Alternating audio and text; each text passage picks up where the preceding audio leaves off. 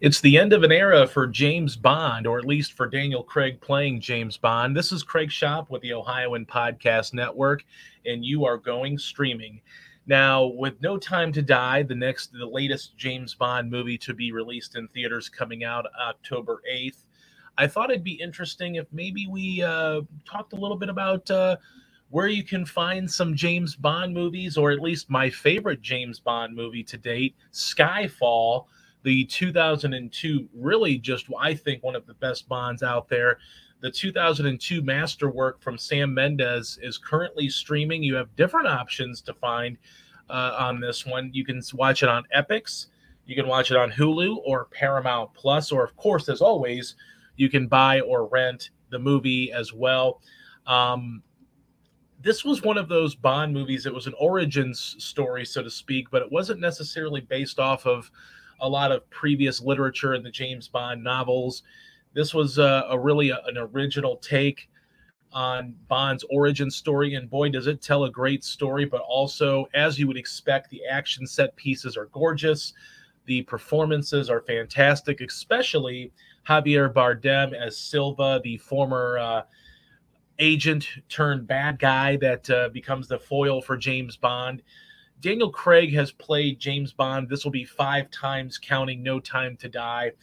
And he really has refreshed this character. Now, I will say this. I think part of the refreshing of this character has been from the ground up. Not just Daniel Craig as Bond, but also the production side of things. Everybody said, you know what, we're going to change up the James Bond narrative. We're not going to go more to the sly, sophisticated. We're going to go to more of the rugged but sophisticated.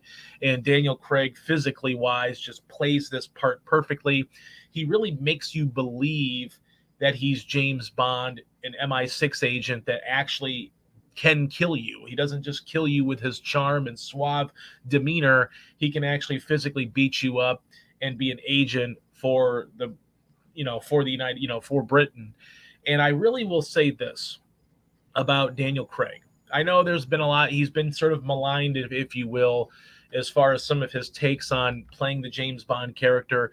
But I think he really, it was more out of love for wanting the character to be something better than it could be, or better than it was. And that's why he, was maybe a little bit more critical about playing that character and maybe not wanting to play it ever again. But of course, we did get this final partnership here with Daniel Craig playing the role one last time. In the future, I'll be giving some of my potential replacements for Daniel Craig as the newest James Bond, and we'll be excited to talk about that. But Skyfall is really one of those interesting, studies on, Daniel Craig's character, his backstory, but also Javier Bardem's Silva.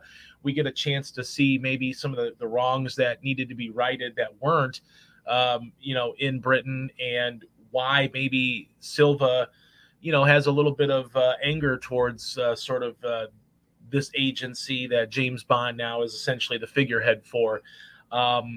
Really beautiful music. Of course, Adele's Skyfall theme was, I think, probably the best James Bond music that has ever been performed.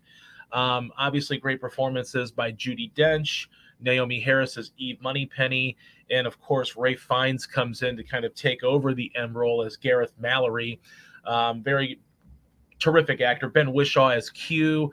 It really was a nice sort of almost reboot inside of the Daniel Craig franchise, because obviously Casino Royale would probably, I guess you would say, dominate the headlines a little bit as the newest reboot in the Bond franchise, where they went with a little bit more gritty texture to their character.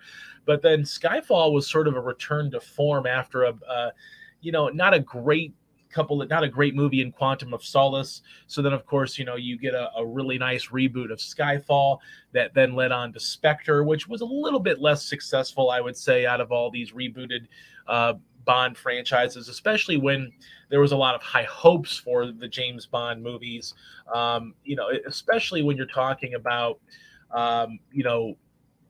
what they could have done with Spectre. I mean, Spectre wasn't a bad movie; it just wasn't great.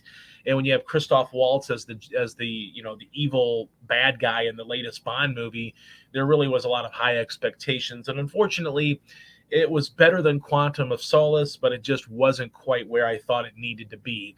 So it's sort of been an uneven four movies for Daniel Craig. Two great ones, one not so good in Quantum of Solace, and then one okay with Spectre.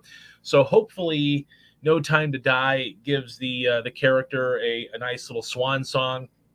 And we obviously hope that there are more Bonds in the future, which I'm sure there will be. But if you're looking for maybe perhaps the best Bond movie that you can watch, Skyfall right now is available. Like I said earlier, on those other streaming sites. I would definitely recommend watching Skyfall. When I saw the film first in the theaters, I gave it a 4 out of 4 stars, and I will continue to do that to this day. I gave that 4 out of 4. And then I also gave Casino Royale 4 stars as well. Spectre I gave 3 stars to. And then Quantum of Solace I gave 2 stars to. Just didn't quite like that. So if you're looking for maybe a binge-worthy day to get ready for No Time to Die, that would be my ranking there of those movies right there that you could get really, really geeked up as far as getting ready for the new the last ride for Daniel Craig as James Bond. So once again, 4 stars out of 4 for Skyfall. You can watch it on Paramount Plus and Hulu and Epix. I definitely recommend checking that out, especially if you're going to go, maybe on a binge of James Bond movies before you get to watch No Time to Die. This is Craig Shop with the Ohioan Podcast Network, and you've gone streaming. Hi, I'm Jennifer Mooney. Welcome to what is our new Hope Interrupted podcast based on the work from our book, Hope Interrupted, that I co-authored with my good friend Byron McCauley. Hey, Jennifer, I'm looking forward to this podcast as much as I was looking forward to writing this book with you. We hope to interview some high-impact folks as well as have a little fun. We're going to cover stories of hope. To learn more about our podcast and our book, please visit www.hopeinterrupted.com.